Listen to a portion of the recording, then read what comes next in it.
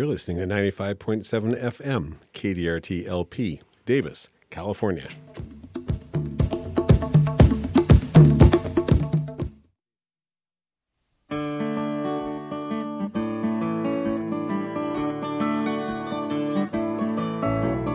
Inch by inch, row by row, oh, to make this garden grow. All it takes is a rake and a hoe and a piece of fertile ground. Inch by inch, row by row, someone bless these seeds I sow. Someone warm them from below till the rain comes tumbling down. Pulling weeds and picking stones, man is made of dreams and bones. Feel the need to grow my own, 'cause the time is close at hand. Grain for grain, sun and rain, find my way in nature's chain. Tune my body and my brain to the music from the land. Inch by inch, row by row, oh, to make this garden grow.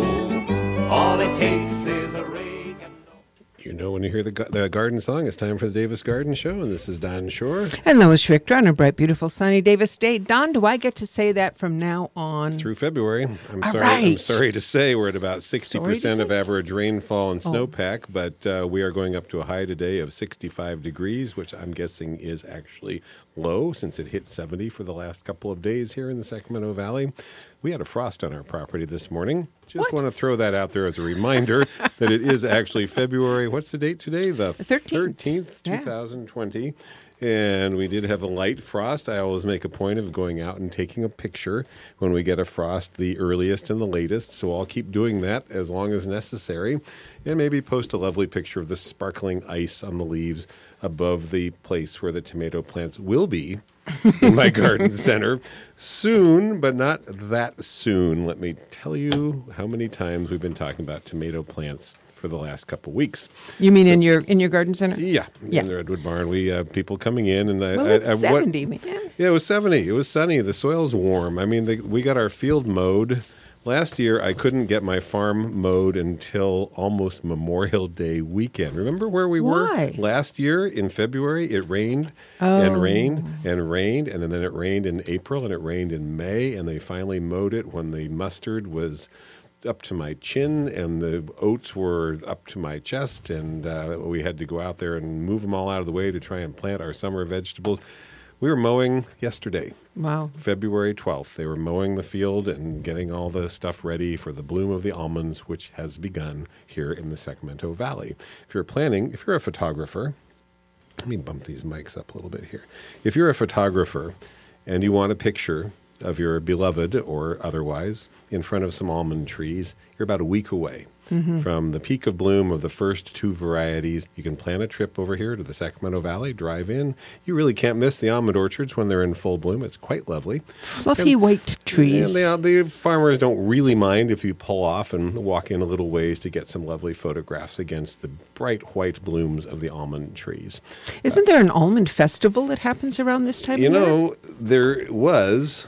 Hey, if you're out there and you know anything about the date and time and anything about the Capay Valley Almond Festival, send us a note, davisgardenshow@gmail.com. We'll be happy to talk about it. Yeah. Weather coming up is going to be more of the same.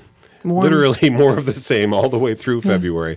I do follow a couple of meteorologists on Twitter, Daniel Swain and a couple of others. This high-pressure ridge that has been blocking rain now for a month, is locked in. You can see they're getting loads of rain up in the Pacific Northwest. All the storms are going up there. We're getting nothing. There's a little chance of partly sunny. They've even pulled it away from even a chance of showers on Sunday night. Now they're just saying partly cloudy. And the extended forecast is just more of this same. Now, night temperatures are what matter from the gardening standpoint. Tonight, they say 41. Friday night, 42. Saturday night, 46 because of the cloud cover. Sunday night, 44. Let's see how things go on to. Oh, hey, it's a holiday for a lot of people on Monday. President's Day, 40 on Monday night, 40 on Tuesday night, days in the mid-60s, nights in the 40s. Those mid-60s are a few degrees above average for this time of year, and the soil temperature is warming faster than usual. So, if you want to plant a tomato plant, go for it. What the heck? Who am I to stop you? Be nice. You won't find them on the shelf at my store, but you know what? They're out there. And I'll tell you why they're out there. Let's not go too far off the track here, but they're out there because people buy them early, and the garden centers bring them in early, and the garden centers bring them in early because the people buy them early, and the people buy them because they see them in garden centers. It's an endless cycle, and the only way to break that is to hold off on buying them until it's really closer to time to plant them.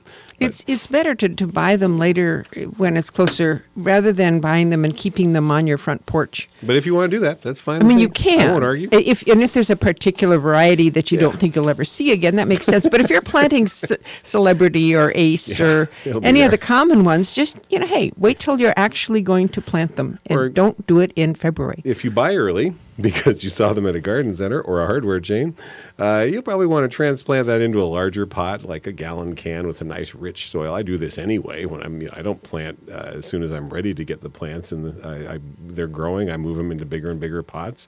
I get them 2-3 feet tall before they go in the ground, and that's great. That's a great way to go. Get the plants off to a nice start. So if you see them and you couldn't resist them and you bought them, don't try and keep them in those little packs. That's not going to work very well. Get them transplanted to something bigger. Let's see what they're talking about in terms of the long-range forecast here, just to give you the more of the same extended discussion. Upper trough will be positioned east of the region on Monday. We will get some north winds, first of all, the first couple days of next week. The north winds have been kind of annoying, drying things out. Little chance of some showers way up north, nothing close to us. Then back to the dry conditions next week, winds off and on. Looks like nothing really coming over California probably through the rest of February, which would be a zero rainfall February. That's not common for us. Nope, not common. Usually it's our highest rainfall month. I did note down some of the chilling hours. People have been wondering about that. For fruit trees, we're at 700 right now. That's good. We average 800, 850 here. We're probably going to come in this year, if it tracks along like other years where we have been about at this point, mid-February. We've only got a couple more weeks in the official designated chilling hours period. We'll probably end up with about 800 chilling hours, which should be fine for anything you're growing in this area, unless you're trying to grow some weird heirloom apples or something like that. Events.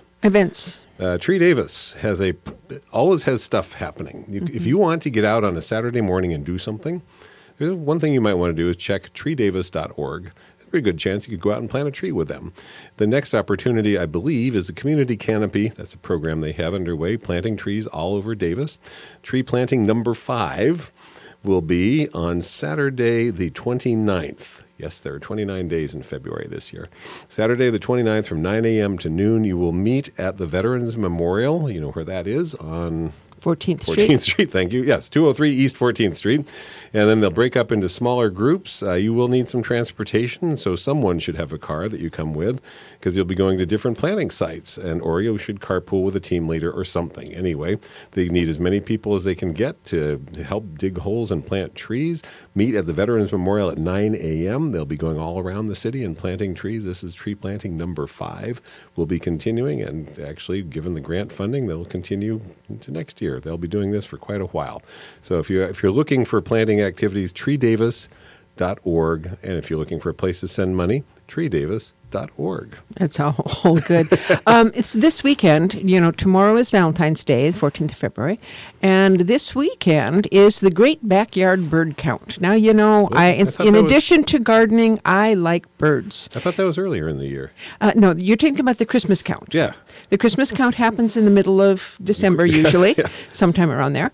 And this, though, is the Great Backyard Bird Count. It's sponsored by Cornell University and the scientists there, and they ask everybody in the country everyone, to go out and look at what birds you have in a particular location. And you can spend like 15 minutes in your backyard, or you can go to a local park. There are some events, or if you want to help with a group thing, like North Davis Ponds is having a group count over there. And what it is you count how many of each species that you see. So if I see a scrub jay, I look around and say, okay, I see 3 scrub jays here at the same time. And then we walk in around, and then we come back around again towards the parking lot, and I see 2 scrub jays. Well, I don't get to put 5. Because it's probably the same ones. How do you know? You don't know, so you have to be conservative. Okay. Anyway, it's a great fun. It's a wonderful thing to do with your kids. I was going to say, it sounds like a good thing to have a second person with you to be the scribe as you're doing this. Yes. It's fun in groups because you can see it. Anyway, great backyard bird count. If you go to Cornell University, you can find the information there. You can. Audubon? No, this is Cornell. This is the Cornell. What's it called? Ornithology. Yes, study of birds. The lab of ornithology. Anyway, they have all the information, and then when you're done, you can submit your information so that it will help the scientists figure out how things are going and things like that. If enough people participate, they get some useful data. They get a lot of participants, and it's growing. So it's Friday, Saturday, Sunday, Monday. It is a holiday weekend, so you got lots of time, and you don't have to spend a whole 2 hours. You can just do it for 15 minutes. You just write down the birds you see. Okay. Yep. So speaking of growing, that was a terrible Speaking segue. of growing, that was a terrible segue. There's a walk that you might want to take in the Arboretum, and you can do it on your own. You can wander down there and look at the spectacular yellow flowers yourself and look at the labels. Or if you want to have someone who knows what they're talking about accompany you and explain it, go to Amazing Acacias, February 29th. 2 o'clock to 3:30, so you can do that tree planting with Tree Davis in the morning, go get some lunch, then head over to Amazing Acacias at the Eric E. Kahn Acacia Grove in the Arboretum. It's not midpoint, it's towards the west end, and it's easy to find a map online. Their spectacular late winter display right now, when they're beginning to really come into their peak of bloom. Acacias are early blooming trees in this area, and they'll have a guided tour featuring the over 50 different acacia species from around the world. This event is free, as these all are. You'll be meeting at the Poudre Creek Lodge, for those of you locally who know where that is. There's parking there. Yeah, nearby. If you don't know that, go to arboretum.ucdavis.edu to get the traffic figured out, because it's changed since the last time you were in Davis. There's a location map, shows you where the nearby parking is. That's 2 o'clock to 3:30 p.m., February 29th of this year. Amazing Acacias. And people ask me after this event, how come nurseries don't sell acacias? Well, so the way that happened, though, is that because Eric Kahn, who was a friend of ours and he passed on recently, he was instrumental in going and finding all these different acacia species, which are not local to California. Nope, no native species of acacia, but they are very well adapted here. They take very well to this Mediterranean rainfall, or what we call the Mediterranean rainfall climate, wet, cool winters, dry, hot summers. Acacias generally love that. They're not the best backyard trees. They grow fast and they kind of fall apart. So they're good for an informal planting. I'm about to put a couple of the Acacia baileyana in on my property, where I have an area that's kind of overgrown, where the foxes nest, and they're happy about the nearby grevilleas. I figure I'll add some acacias there. They'll appreciate the cover and the density. They're not the most tidy, orderly little plants for the backyard, but they're a fascinating group. Some of them have very strange foliage. And mostly yellow flowers. As far as I know, all of them. I can't think of any. There might be some that aren't, but they're little puffball yellow flowers. And for those of you who are from Italy, I believe there you actually call them mimosas, because I went through this circular discussion with a customer who was Italian and didn't speak English very well. We do this a lot, trying to figure out what the plant was. She says it's part of a festival in Italy very early. In Italy's climate, very similar to here, very early, and she's talking about these blooms and little yellow puffballs, and I finally said acacia, and I showed her a picture. Yes, that is it. We call it mimosa.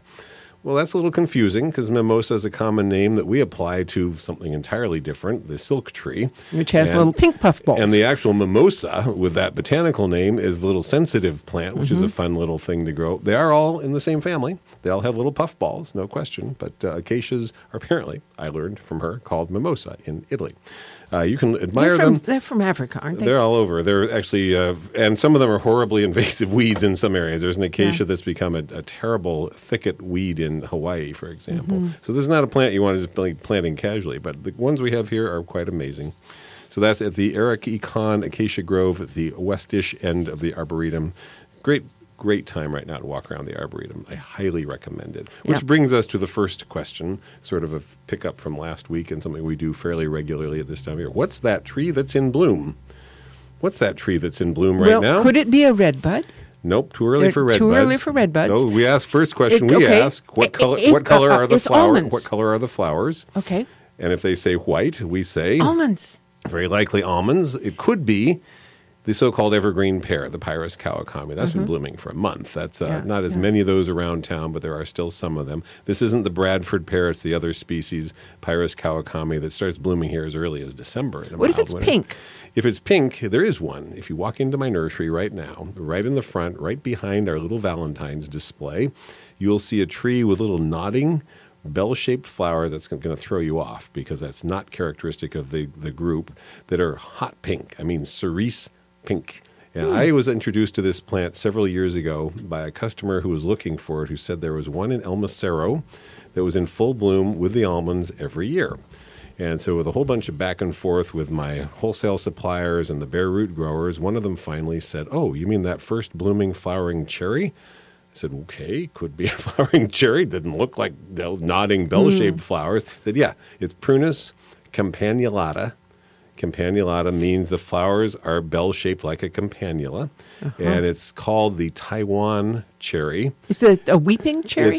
No, but its flowers nod. And okay. So the plant itself has the classic kind of arching, all semi-umbrella-like habit of a lot of the flowering cherries, but it blooms way ahead of all the others. It's blooming with the almonds, and if you should stop by and take a look at it. I should. I'll take a picture of it. It's definitely the first of the flowering cherries to bloom. We usually associate them more with March bloom, and one of them goes all the way into April. But it's one of the very first of the trees to bloom in this area with the almonds. So that's quite early. Apricots also start to bloom early. Do you have a pink almond? There is one that exists. It's the dwarf Garden Prince. Okay. It's a very cool backyard almond tree. Any of you listening in areas where almonds aren't really regularly grown, but you get enough winter chilling for them. So there's lots of parts of the southeastern U.S. where you could probably do this, as well as up into, say, Willamette Valley of Oregon. You can grow this one as a backyard almond that will set fruit on its own. It doesn't require a pollinizer, as the others do. It's called Garden Prince. It's a miniature almond, only grows to about 10 feet, has very pretty light pink blossoms instead of the white blossoms that are characteristic of all the others. So that must be what my neighbor has in their yard, because I've seen one pink flowered. All of these stone fruits from a distance, they all look pretty much the same. They're all closely related. I mean, these are all in the rose family. We could actually just abbreviate this particular ongoing sequence we do in the late winter. Which of the rose family trees are blooming now? There will be one exception when we get to the magnolias in a couple weeks, but everything else are cherries, pears, crab apples, plums.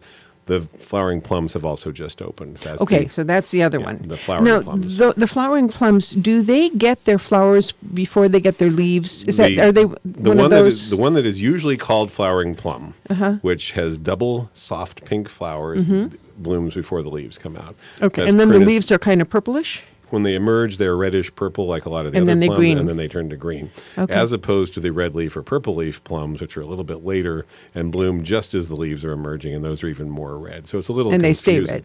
They stay red if they're in enough sun. More importantly, they may set fruit. And the other one, the one we first discussed, the so-called flowering plum with the double pink flowers, does not set fruit. Okay. So that's an important thing to think about when you're planting these small flowering trees. That's true, especially crab apples. Let's get back to birds for a minute here. The circled question there. What do you do about white-crowned sparrows? Well, I feed them, and I enjoy them, and I look at them. Ask the lady who was planting her peas for the third time. Okay, what do you do about white-crowned sparrows? So here's the thing about white-crowned sparrows. Before, but we might as well do it once more. They're at their peak right now. Every year. Yeah. White-crowned sparrows they want to be close to cover. Yes. So if you have a garden area and on one side there's some bushes, don't plant your peas next to the bushes. Yep. Plant them on the other side of the garden so there's like at least 20 feet away. And they probably won't get that far because they're shy birds. They're worried about cats. I mean, they're not shy as in they'll run away if people walk by. They don't care about that. But they want to stay next to the bushes. Yes. So that also goes for your lettuce Anything that's ranunculus. Anything that's small and green. They like certain plants. My experience with them has been the damage they do is highly particular, all at once in a particular area, and they'll completely leave alone the thing next to it, but one of them figured out that this lettuce is edible and told all its brothers and cousins, and they all arrive and they decimate them. She's replanted her peas 3 times. She was just amused by it because she feeds birds and she has bird baths out, and she's thought, well, this is just the slight downside of feeding birds is that you happen to get the white-crowned sparrows. That little flock is going to come back to your yard every year. Mm-hmm. They are regional, and when they come on vacation, they like to hang out at the same spot, which is your backyard. So, if you want to get your peas or beans or whatever with a better start, one way to protect them when they're tiny, and the sparrows like the tiny things. They if it gets up to be 6 inches, they're going to ignore it. But so you can take milk cartons, those plastic milk cartons, cut the bottom off and stick it over top the little plant so that they can't actually get to it. You could do arched bamboo and make a row cover over the whole row of things if that works for you. That's the simplest, is to put a floating row cover, which is sometimes sold as seedling blanket. Commercial growers use it for a variety of purposes. And it may seem expensive at first, but you can reuse it for years. Yeah. And you just cover over. The reason that one works particularly well is it does allow light through. Right. So it makes sort of a little greenhouse effect, but not to the point of excluding light or getting too hot. Right. And you do that until they're, my experience is 6 to 12 inches up, they'll leave them alone at that point. And by that point, they're probably going away anyway, because these are winter-only birds. I think they leave in April. For beginning of April, yeah. Yep. Okay. That would work. Let's go to the front page of that, and let's go to our questions. Okay, with our new water here, can we grow hydrangeas? Well, we've always been able to grow hydrangeas, but they've been a little tricky. Can we get them to turn blue? Getting them to turn blue is downright nearly impossible in Davis-Dixon woodland area. Why? Because our water is alkaline. And we do have new water. So this is for Davis and woodland listeners, but those of you in areas with variable water or soil pH, this may apply in your case as well. You'll almost never see a true blue hydrangea around here. Even if you planted one that was sold to you, was blue when you bought it, or when it was given to you as a florist crop, you put it in the ground and you start watering it. And they're not too hard to grow here. That's a separate discussion.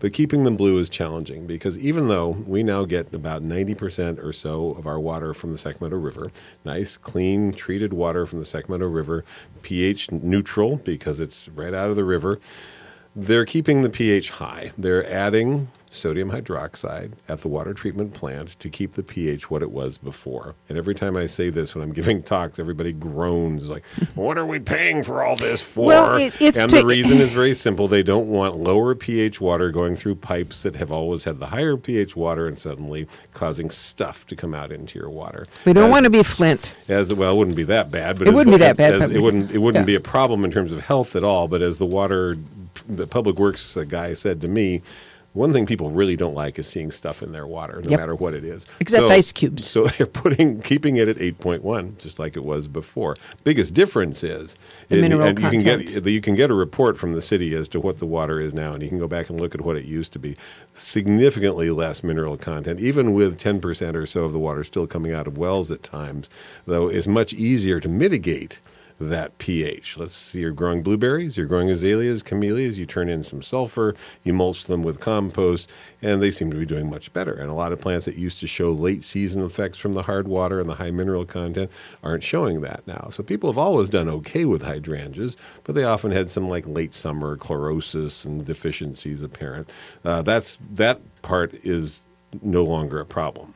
So the only people that I have ever known in Davis who grow hydrangeas and make them blue and are happy with all that sort of stuff work in Sacramento, and they take jugs. Literally, they take jugs and they get water from their Sacramento office and bring them home, and that is what they water their hydrangeas in. They had them in a half barrel, and they made them blue by doing the stuff you do, but they first had to use Sacramento water. So the way that traditionally hydrangeas are turned blue, first of all, you have to start with a variety that will do that, because they won't all do that. Some of them are red, and that's what you get.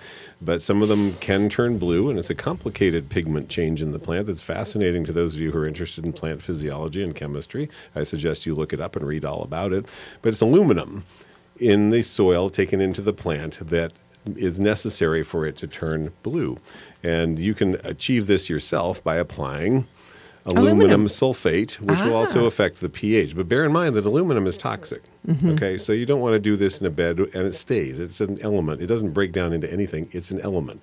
So elements don't break down. Copper, aluminum, things like that. Once you put them in the soil, they're metabolized into the plant, but then they're still there in the soil. So you don't want to do this where you're ever going to grow food crops because it's not good for us. Most plants are harmed by aluminum in large quantities. Hydrangeas are a little unique in that they take it up. They actually accumulate aluminum, and that's part of the internal chemistry that causes the pigment, the red pigment, to shift pathways and express itself as blue in the flower. So they have to have aluminum in the soil. So if you take that hydrangea and you stick it in a planter with all potting soil that has no aluminum in it, no matter what you do, it won't turn blue. No matter whether you're bringing gallons of water over from Sacramento, it won't turn blue unless you provide some aluminum. So we don't really want you putting them in the garden and applying aluminum sulfate to them in a bed that other plants are going to be in, because it might be harmful to the other plants, or that you might be growing strawberries or something in, because that would not be good for you. Sequester them. Sequester them in containers. Now, this is the important bottom line here for those of you anywhere that are growing hydrangeas. The blue cultivars are most vibrant in strongly acid soils. It's really hard to get pH neutral water alkaline down to strongly acid. That would take a lot of sulfur over a long period of time, and even at that, it wouldn't stay that way, so you'd have to be doing it pretty constantly. Pink and white hydrangeas perform great in weakly acid or even weakly alkaline soils. Like our place. You're better off with pink or white in this area here where we have this pH issue with our water. The flower color of hydrangeas is most intense in direct sunlight, but in Sacramento Valley, they don't like full afternoon sun. The places I've seen them do best here, they get morning sun, such as on the east-facing wall of a house, which then shades them in the afternoon. If they're in the shade of a high tree, they grow fine and they bloom okay, but they're not as intensely colored. If you're growing the white ones, which is, we'll get to this in a minute, that's fine. If you're trying to really get these strong colored ones like your grandma grew, that may be more of a challenge here in the valley because they just don't take hot sun. My grandma's were like light pink and then they turned to a light blue. They weren't strong colors at all. When I was up in Oregon, traveling up and down coastal Oregon, I noticed all the hydrangeas were this vivid, unnatural blue color. And I have to assume that in those areas, where I was seeing that, I can't remember where it was, they must have had strongly acidic soil. Bear in mind, they also have blueberries and huckleberries and all those things growing wild up there. So we can assume that the pH is probably down in that strongly acid range, which is great for them and not so great for necessarily a lot of other things. So containers are best if you're going to try and manage this. The other thing that's really important about hydrangeas, they need a lot of water. I mean, they're never, ever drought tolerant. Having said that, we're talking here about the big old, what we call mop head, or what I always just call grandma's hydrangeas. The big ones that are 6, 8, 10 inches across. Unbelievable range of colors available in these now. You go to a nursery in, Connecticut or Oregon, and you're going to see probably 50 varieties ranging from pistachio green to bicolored, just an unbelievable color range. But they're all those big mop head things. They're all mop head types. Here, I honestly suggest your best bet is going to be to plant something like the oak leaf hydrangea. And that does beautifully in the shade. Yeah. Yeah, it's a big, elegant plant, and the foliage is cool. And the foliage doesn't burn if it goes a little dry. If it's, just normal watering is fine with the oak leaf hydrangea. If you don't want it to get so big, you can head it back and it stays nice and bushy. There's a dwarf type. The flowers are more elongated, very elegant looking. They actually fade in an attractive manner. They turn a kind of an interesting buff color as they fade, and people like that look. And so they're just like a normal garden shrub. You don't have to worry about prune it. Don't, whatever you want. I like their flowers. I think they're very pretty. They're just not the big old balls of flowers that the regular hydrangeas are. And the other group are the PG hydrangeas. PG as in pretty good? Pretty good. PG as in PEE, space, GEE. Oh. Hydrangea paniculata, and they're a little more water requiring, but also that kind of loose, more informal habit. Great shrub, and more shade is okay, a little more sun is fine, and not fussy about all this stuff. So it's the ones that, hydrangeas are a florist crop. there's something that's grown for sale around Easter. People sell a lot of them in pots in bloom, and someone may give you one. Well, that's Grandma's mophead hydrangea. Do as you wish with it, but be aware that if you're living anywhere in the Sacramento Valley or anywhere in the Central Valley for that matter, and most parts of the Bay Area or Southern California that I can think of, it's likely to turn kind of pink. And the best way, the best you'll get with all that stuff is a sort of a purplish color. It's not likely to turn that true blue that you folks back east can achieve much more readily. How big does a mophead hydrangea get? Well, that's the good news. There's been the breeding trend of hydrangeas in the last 2 generations has been for smaller plants. So there's some that only get 3 feet or so, as opposed to the old ones that were like 6 feet, and ones that are what we love to call remontant. That's a British term. Remontant. Remontant sounds very official. It just means reblooming. Oh. They bloom on new wood, last year's growth, but these new ones also bloom on new growth. And so the Endless Summer series, the City Line series, there's an Everlasting, these are just trademark names of several varieties in one group that you'll see in a lot of garden centers, which only get 3 feet or so. And they bloom early, and then they keep blooming. In fact, we had a couple in stock at the nursery that were still blooming in December. I mean, the plant was trying to go dormant, and the flowers were still on there, still opening. It was looking a little bit absurd. But that means that anybody anywhere, even those of you in colder climates, which would have damaged, I mean, like way colder climates, which would have damaged the buds on the older types of hydrangeas, can probably grow these.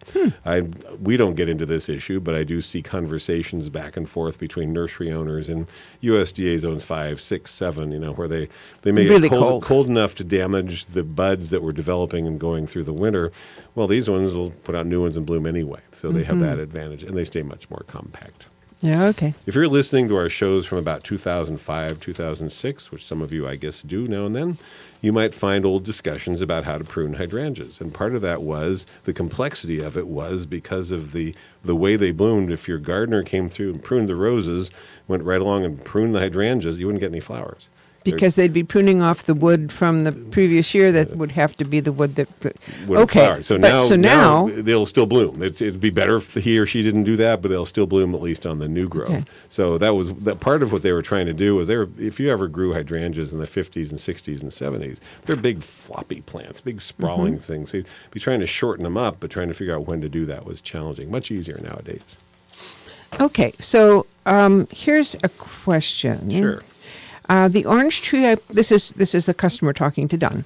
The orange tree I planted isn't growing. I brought a little of the soil so you can look at it. I was wondering if there's something wrong with the soil, and he brought in a little sample. I dug a nice hole and put it in there. It seemed to me that when I dug it up to move it, there was too much organic matter in the soil and not enough mineral. I know I enriched the soil.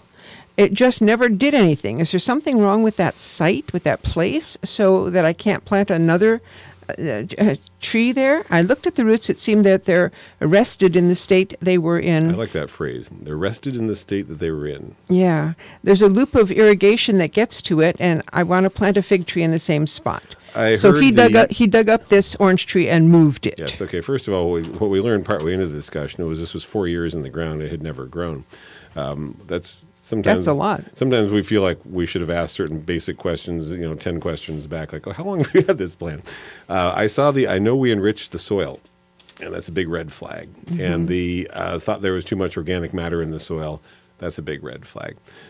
This is the process that you used to get recommended at garden centers 40 years ago, 50 years ago. We know you shouldn't do this now, but I've heard it said that at some places they still suggest this. Is this where you're building a pot in the ground? You dug a hole and put a bunch of stuff in. And the roots can't get past the pot? And the roots never established. So he essentially created a bathtub effect, and the roots never got out past the fancy soil that was put in. Now, I'm told that at one place, which I will not mention, but it was a place that sells plants, and it is in the Sacramento Valley, a staff person was telling people to dig a hole, fill the hole, throw away that soil, because the soil here is, quote, so bad, end quote.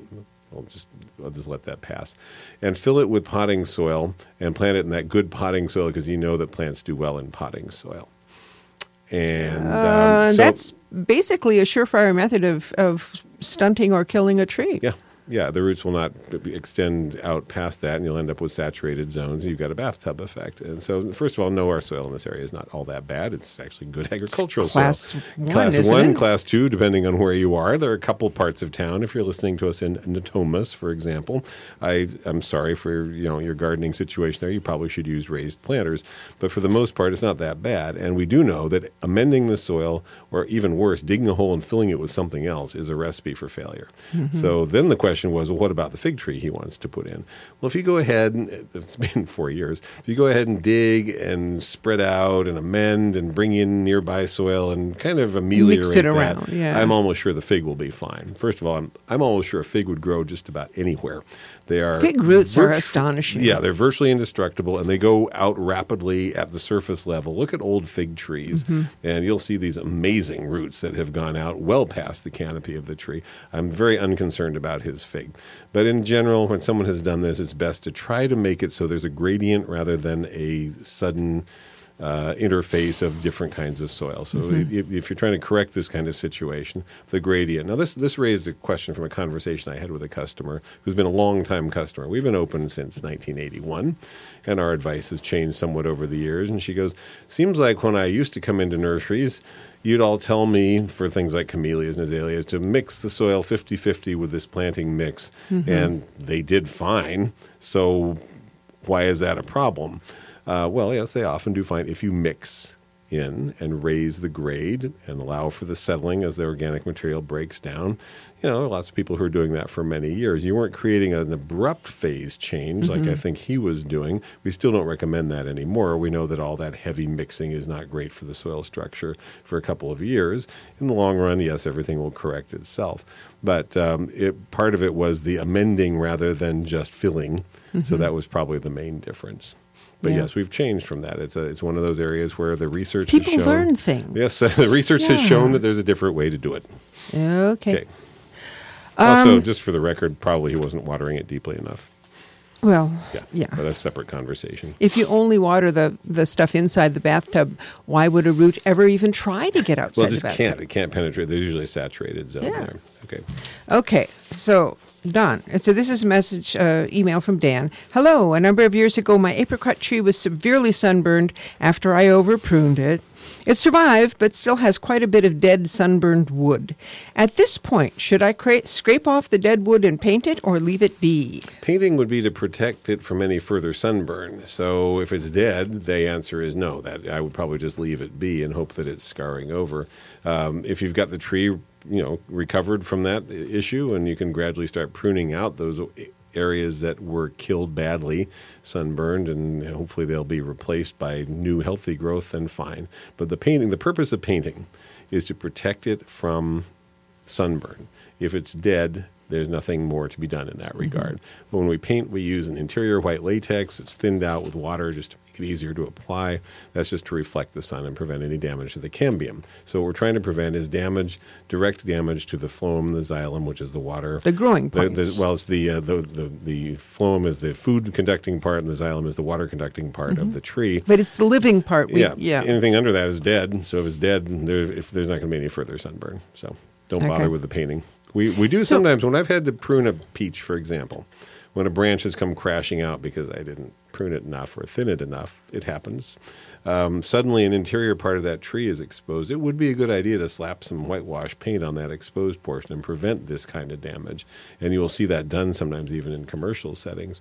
That's, in my opinion, what makes peaches, nectarines, to a lesser degree plums and apricots, short-lived orchard trees, is not usually the diseases that we associate with them, but in fact the damage done by overproduction, exposure of the interior wood to sunburn, borers getting in. That's kind of the beginning of the end. So if you can prevent that, your tree will last longer. And so when people say borers are the problem with the tree,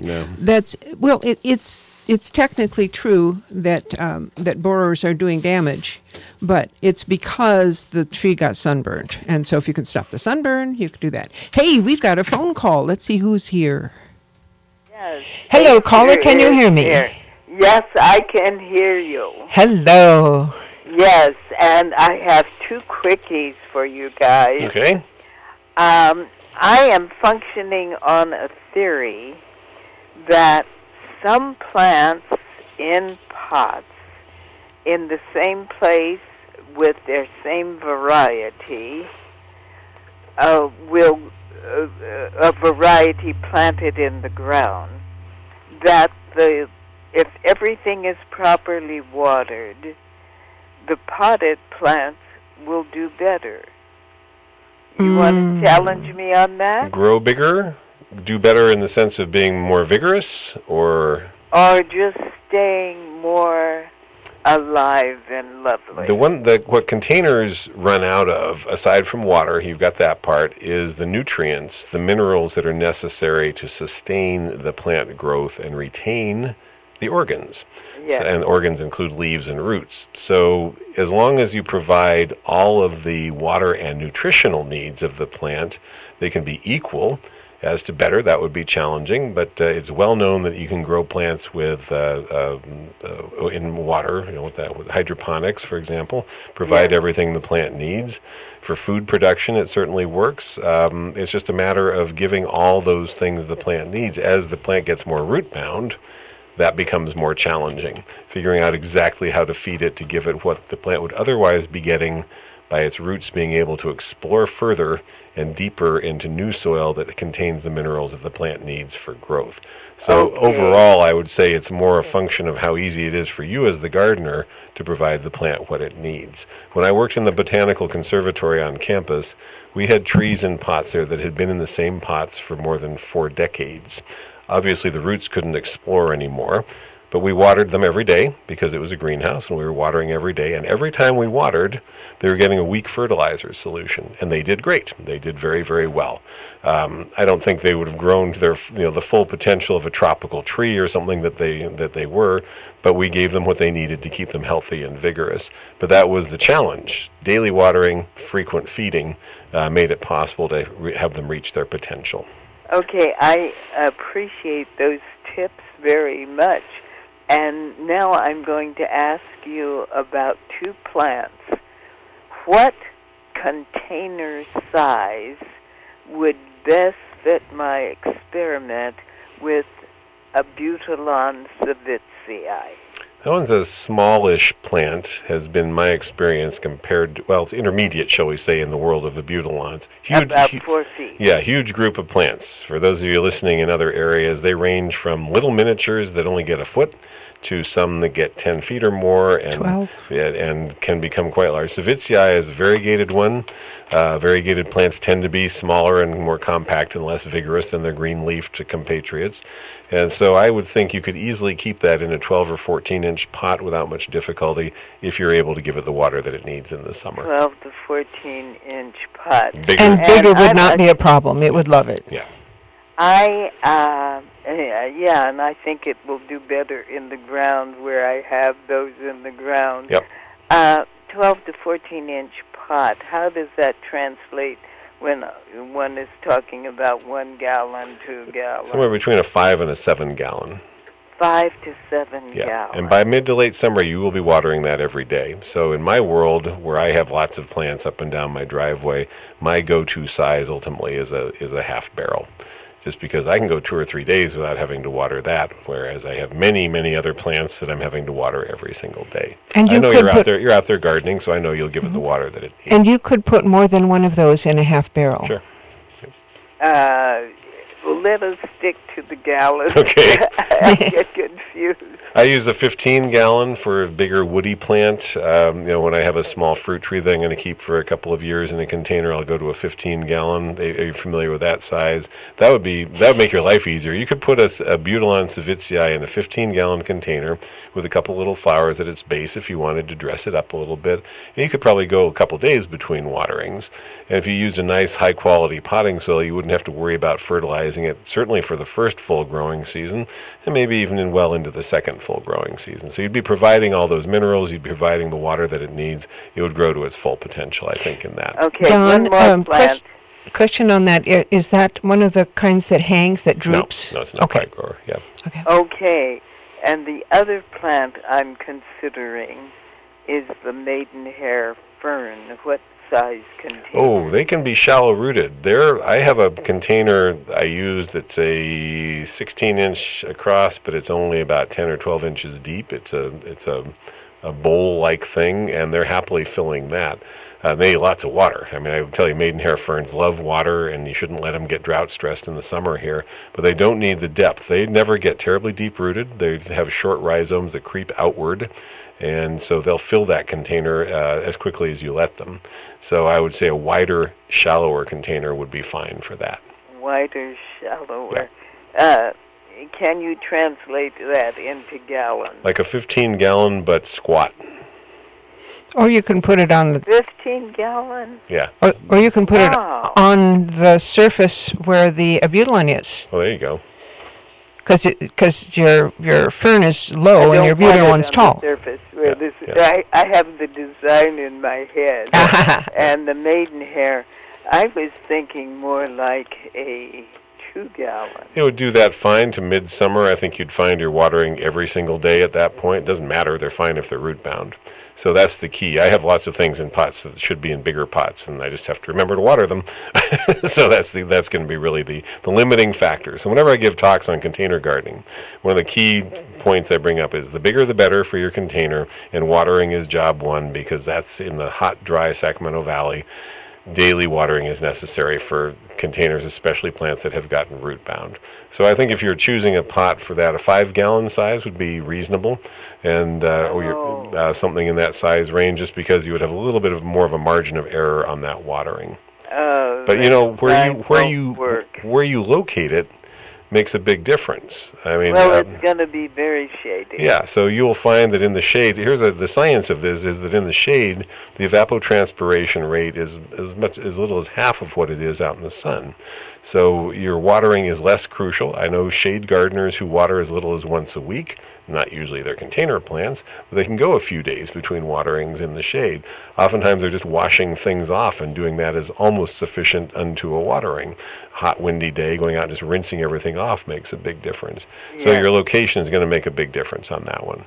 Okay, thank you very much. Okay, thanks for the call, Acer. Right, thanks, Acer. Bye. Bye-bye. And one thing I wanted to keep in mind for those of you who do house plants, if you have one of those really shallow-rooted plants like Don's talking about here, if you've got a tall pot and you put water in it, the water is going to hang out down at the bottom. If you stick your moisture meter in and down to the bottom, it'll be wet down there, but the roots are at the top and they aren't getting it. So be aware of shallow-rooted plants. What other shallow-rooted plants, house plants, do we have? I have lots of begonias. Begonias and ferns. Begonias I put into pots that I buy in specially for this purpose. They're in the business we call them bulb pans or azalea pots, which are just regular pots in terms of width, but shallower in depth. Mm-hmm. And they look better in them, and they just don't need the depth. So, right. And is there a problem if you put them in a deep pot? Can you overwater the bottom? Yes, the same thing you're describing. It can lead to rot. So Okay.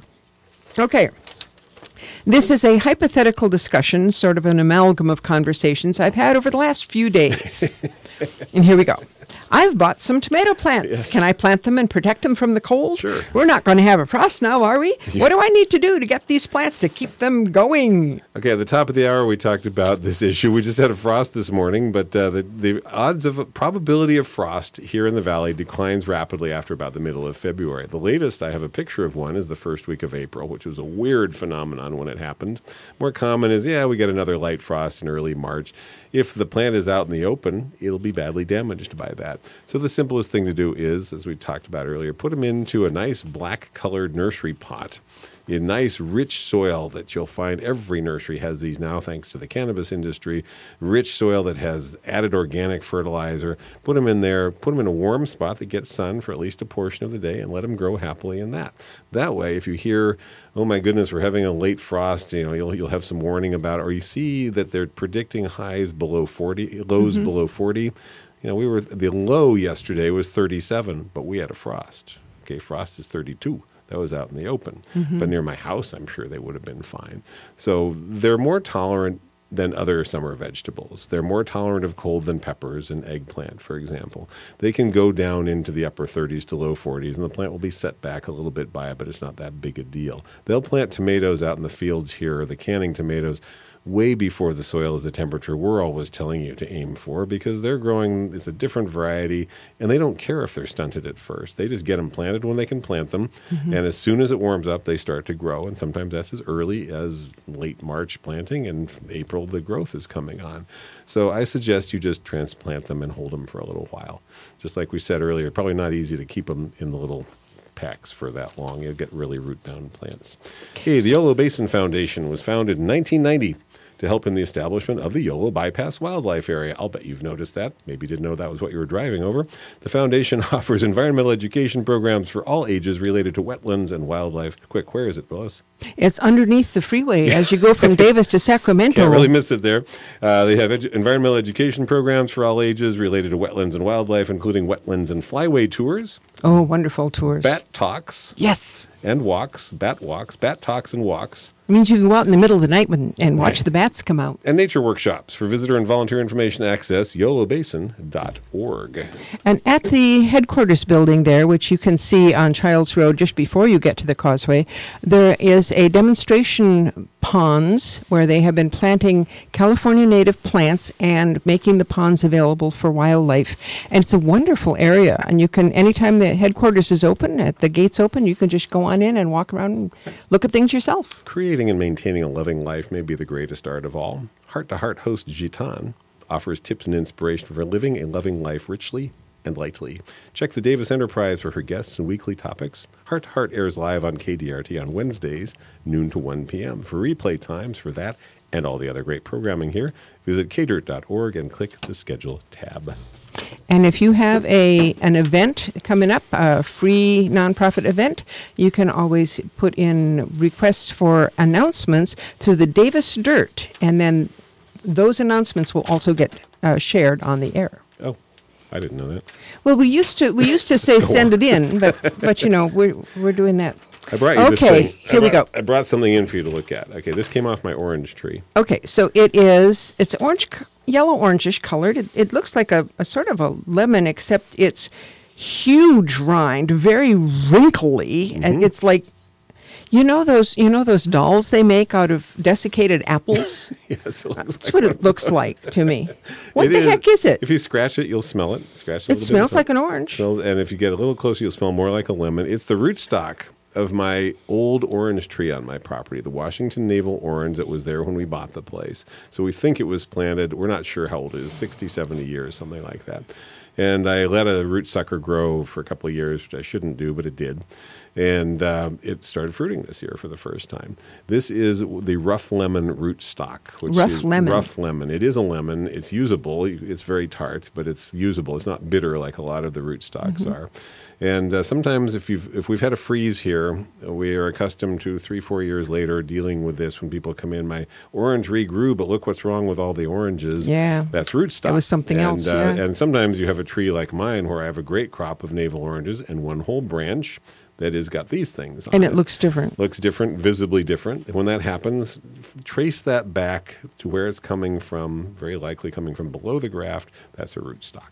And you can keep it if you have a big enough tree and you don't mind having one of those, or you can cut it out. If you want a lemon, you should probably just plant a lemon. But these things happen. We had a freeze in 1990, freeze in 1998, freeze in 2007. We had a pretty hard, close to a freeze in 2015. They'll happen again, would be my guess. I had a conversation with a customer who I said, this and thus and such is not frost tolerant. And she said, well, that's not going to be happening anymore. And I thought, well, this isn't really how climate change works. We're not going to be frost-free in the Sacramento Valley, at least not in our lifetimes. But there will be years like the one we just went through. If you're listening to this a year after this is 2020. We just went through a winter that was very mild. We had light enough frost this year that my hibiscus overwintered.